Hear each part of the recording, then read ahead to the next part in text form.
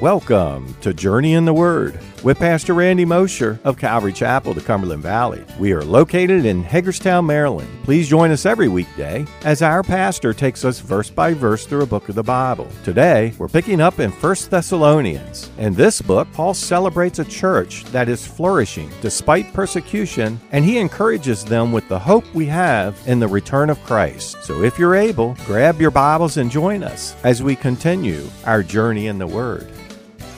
So this was commendable for them. And this was the heart of the church in Thessalonica. Their eyes were on Christ. Their eyes were on. They were longing for him to come. And after Paul left them, though, as troubles began to descend upon them, they began to have a lot of questions. And that's fair. They began to have a lot of concerns, a lot of confusion about it all, persecution setting in. And Paul begins here by addressing one of the greatest points of confusion that was raising concerns among them.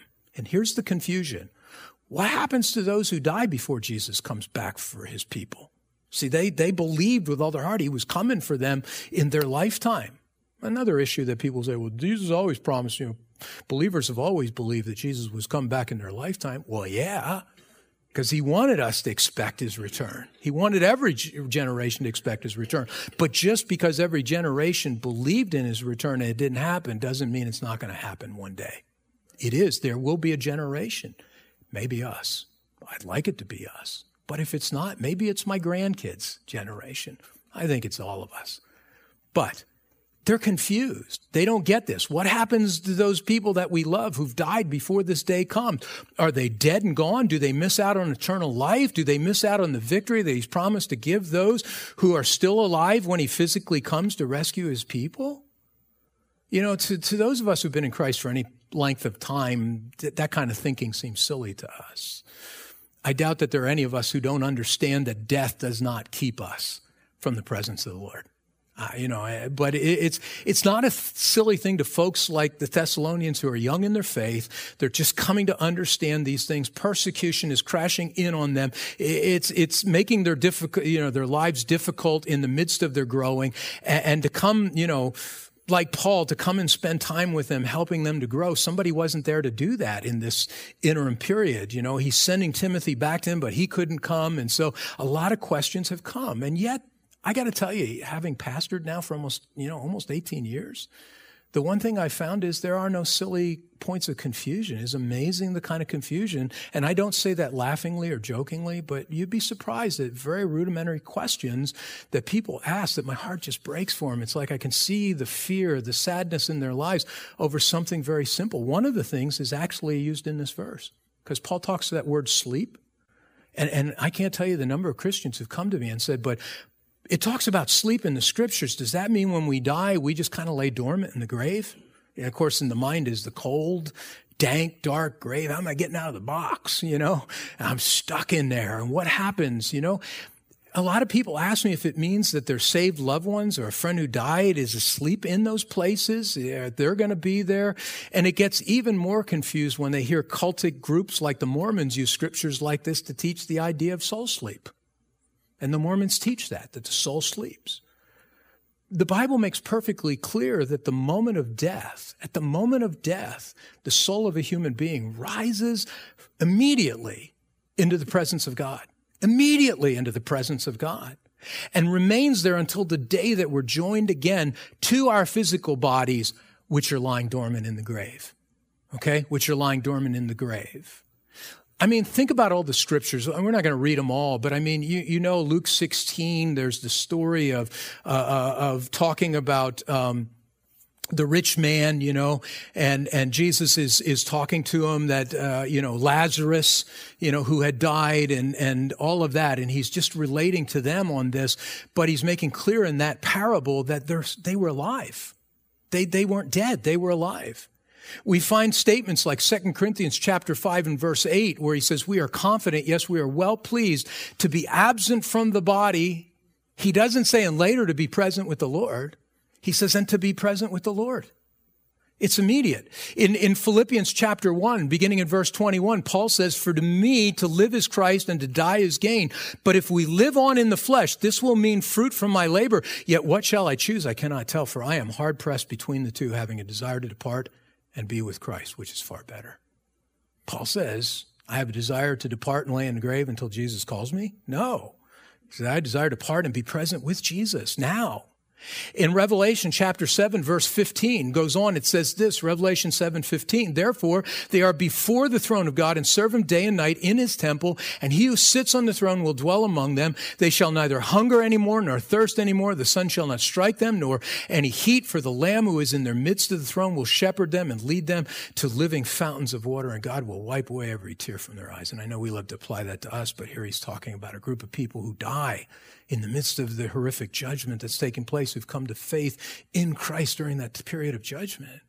Their bodies are not laying, their bodies are in the grave, but their souls are not in the grave. Listen, nowhere does the Bible teach the concept of soul sleep. When the Bible uses the term sleep, it is in the context of death in regard to the physical body which remains in the grave until he calls it up, as he's going to talk about in a moment. But that's the concern of the Thessalonians, which Paul is addressing, and it's the issue that they're concerned about. But it's this idea of what's going to happen. What's going to happen to these people who've died? They're confused. It's a question that Paul goes on to answer and to give hope. Look what he says next. He says in verse 13, but I do not want you to be ignorant, brethren, concerning those who have fallen asleep, lest you sorrow as others who have no hope. For if we believe that Jesus died and rose again, even so God will bring with him those who sleep in Jesus. Paul quickly and he definitively addresses their worries and their concerns by simply saying, hey, no need to sorrow, no need to lose hope, no need to worry. It's all good. If they place their faith in Christ, you can rest assured that they will not miss out on anything, because they will be included in the final resurrection that Jesus will bring when he returns for his people. And take heart, because the proof of Jesus' resurrection power for the believer is found in his own resurrection. He has proved to us that he has power over death. And just like the mantra among soldiers, I think of this, no man left behind. That's exactly what this is. No one left behind in Christ. All come home. All come home. The living and the dead alike. So too, Paul makes that promise to the Thessalonians. This is the real hope for all of us. This is the real hope for us. We're going to overcome death. And we're going to live because Jesus overcame death and he lives. And as we place our faith in him, he promises to bring his resurrection power to our souls now, immediately upon death. Immediately upon salvation. He's already brought life to us, right? That's the part of us that isn't going to die anymore. That's the part that's missing the second death, right? That soul has already been revitalized to eternal life. We began eternal life not when we crossed the threshold of death. We entered into eternal life the day we put our faith in Jesus Christ. And the soul will continue to live, but he goes on to that. Even though our human bodies hasn't reached that place yet, our human bodies are still decaying. They're still going into the grave, but that one day that's all going to change. That's all going to change. And our bodies are going to catch up, and our bodies are going to be resurrected. There are groups out there that would teach that the body is bad and that the existence that we will have one day in God's presence will only be a spiritual presence. The Bible counters that and says, you know what? Yep, the body has gotten corrupted, but God is going to uncorrupt it, just like he's uncorrupted our souls. And we will have a physical existence one day in his presence. Though we may be in soul and spirit right now in his presence when we die, one day there will be this moment in time when our bodies will physically be resurrected. And in that day we'll all have the same hope that was given in Revelation 21 verse 4 in these bodies. And God will wipe away every tear from their eyes.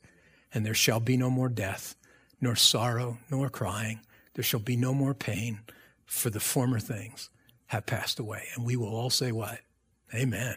Praise the Lord, right?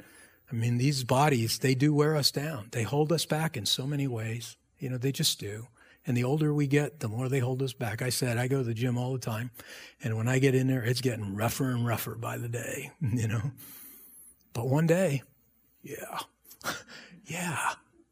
And in this regard, the believers who've died, the soul's already experiencing these things. But as Paul says here, one day all aspects of the believer going to enjoy this, both body and soul. And he's giving them assurance of this. And then he goes on and he says this, verse 15, for if this we say to you by the word of the Lord, this we say to you by the word of the Lord. Paul makes clear the promise he's making to them now isn't something he's come up with on his own. He's telling them that this is what the Lord said. Again, you can't trust in the words of men, but you can trust in the word of the Lord. because his word's going to go on forever. But Paul goes on to give the promise that God says you can bank on. He says this, "For this we say to you by the word of the Lord, that we who are alive and remain until the coming of the Lord will by no means precede those who are asleep." Paul gives a twofold promise in this verse. Number one, he promises that Jesus will be coming for those who are alive to take us with him. There will be a generation in which Jesus will come for those who are alive, just as 1 Corinthians 15 described, and in the twinkling of an eye, boom, I'm going to take them up. And secondly, he promises that he will also be coming to complete the resurrection of those believers who died before this moment came by resurrecting their physical bodies from the grave. In fact, he says that he will call them up first. He'll call them up first. We won't precede them, he says, in this call for us to join him, but their bodies will be called up first. In that miraculous event, the souls of those believers who had died before this moment came, whose souls have been kept alive fully in the presence of Jesus in heaven, will be rejoined with their physical bodies once more, which will be rising in this transformational process in which the corruption of their original bodies will be uncorrupted. Corruption will put on incorruption in that moment. They'll be changed and will be changed as we rise in the same way. You know, the old song, "Some glad morning, when this life is over." I'd like to say, "Some glad morning, when the rapture happens, I'll fly away." We will fly away physically, you see. And that's what Paul's saying. And then he goes on in verse 16, he says, "For the Lord himself will descend from heaven with a shout, with the voice of an archangel, and with the trumpet of God, and the dead in Christ will rise first. Then we who are alive and remain shall be caught up together with them in the clouds to meet the Lord in the air, and thus we shall always be with the Lord." Wow. 3 important things he tells us that's going to accompany this awesome moment. Number one, the Lord himself will descend.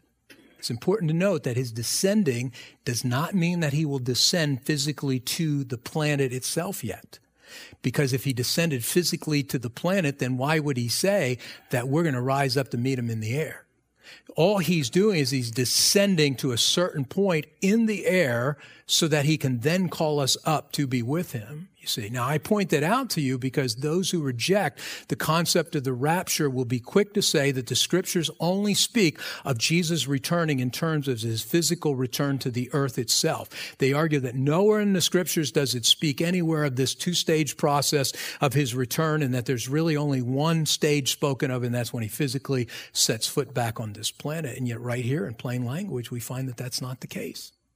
In plain language. Yeah, the scriptures do speak of a day when Christ will physically set foot, on this planet again. You can look at those in Zechariah 14 talks about it. Revelation 19 talks about it. Revelation 20 talks about it. And there's more passages that speak of it.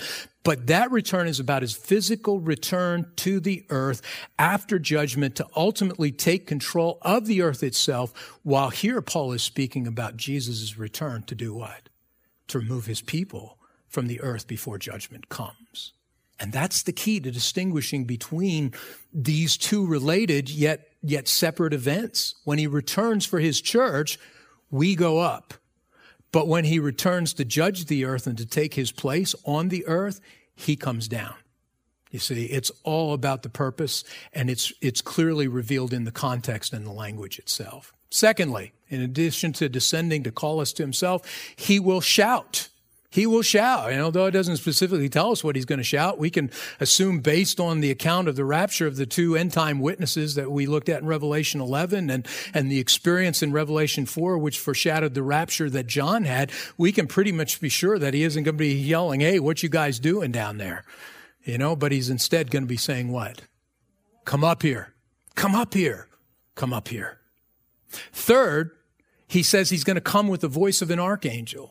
Now, some take that to mean that Jesus will shout his call to us to come up with the same authority as that of an archangel who heralds God's word to people.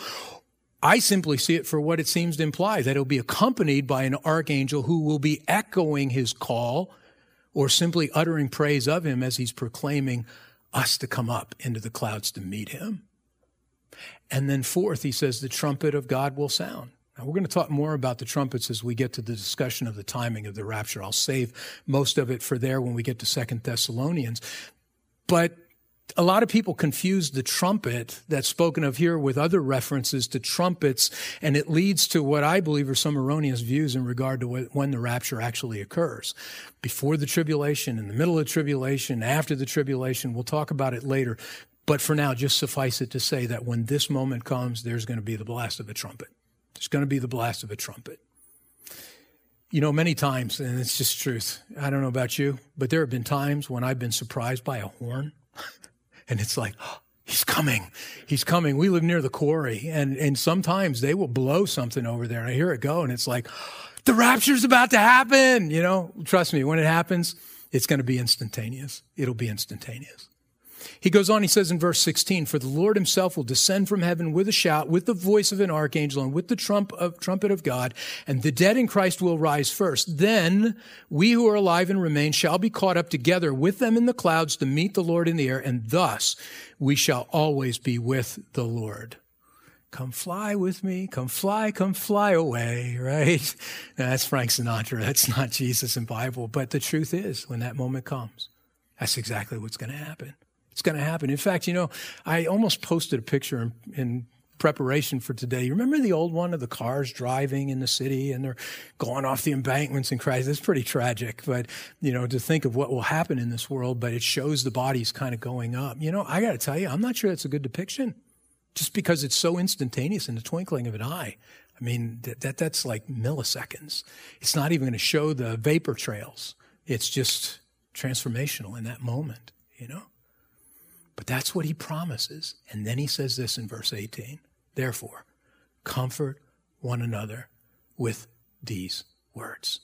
Comfort one another with these words. Paul says that what he shared with them should not scare them. It should not create anxiety in them, but it's something meant for them to take comfort in personally, but also to comfort one another with a discussion about these things. And they can find comfort to all their fears. They can find comfort about the hard things that they're going through. They can find comfort about the confusion and the concerns they had over their deceased loved ones who knew the Lord, but who had died before this event took place. They can find comfort. They could find this comfort in all of these things because this is a promise that God has made. And one day it will come to pass. Yeah, we all have hope that our souls will depart. You know, we already have that hope, that knowledge that our souls will depart to be with Jesus when we die. But God wants us to have an even greater hope. He wants us to have hope that we could be the generation, that this moment that he's speaking of here in the scriptures could happen in our lifetime, that we could hear it. And just like that, woke you up, didn't I? Woke you up. Some of you are going to wake up when he shouts, come up here, you know, huh? Wow, I'm in the presence of Jesus, you know. But we can have hope. And he wants us to have that hope. He wants us to have that expectation that any moment in time, yeah, while you're on the job, yeah, while you're facing the difficulty in your life, yeah, when your life is even good, that in that moment you could be called up into his presence in life. If it was bad, it's going to get really good. And if it was already good, it's going to get even better in that moment, because all of this will be over. All of this will be over. And I know you're saying, when are you going to get this over with, right? Yeah, okay. Now tell me you don't find comfort in that. I mean, tell me that you don't find comfort in that, because it's there. But the comfort we find is in the whole plan of God. It's not just I find comfort in the knowledge that he has already saved me, that he's done this work for me, just like we celebrated this morning. But you know what? The comfort that I take is in his whole plan of redemption, everything, right down to my physical body, that if I were to die, that there will come a day when he will resurrect this body. And oh, by the way, for those of you that struggle with the idea of, and I'm not endorsing one way or another, but people ask me all the time, well, is it sin to be cremated? You know, well, why do you think it might be sin? Well, because how could God call your body back? Gee, he made you out of the dust.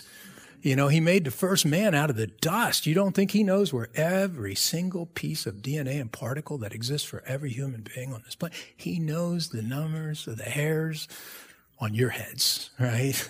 Not mine. I don't have many for him to count anymore. He knows these things. He knows when the sparrow falls. You don't think he knows where your elements are when they go back to the dust? And that's not an endorsement to say be cremated, not to do that. But I'm just saying that in that moment of time, I'm telling you, it's all coming together. The sea will give up the dead. Do you think that the bodies that are laying in the sea are like those in the grave or the bone? They're shark bait, They're shark bait. They've decomposed a long time ago, but God knows where they are, and he'll pull them back together right out of the elements of the earth, and he will reform. He will reform.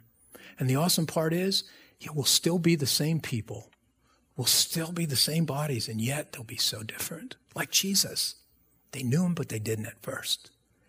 Because he was in that glorified state. We will have a glorified state in that day. Tell me you don't find hope in that.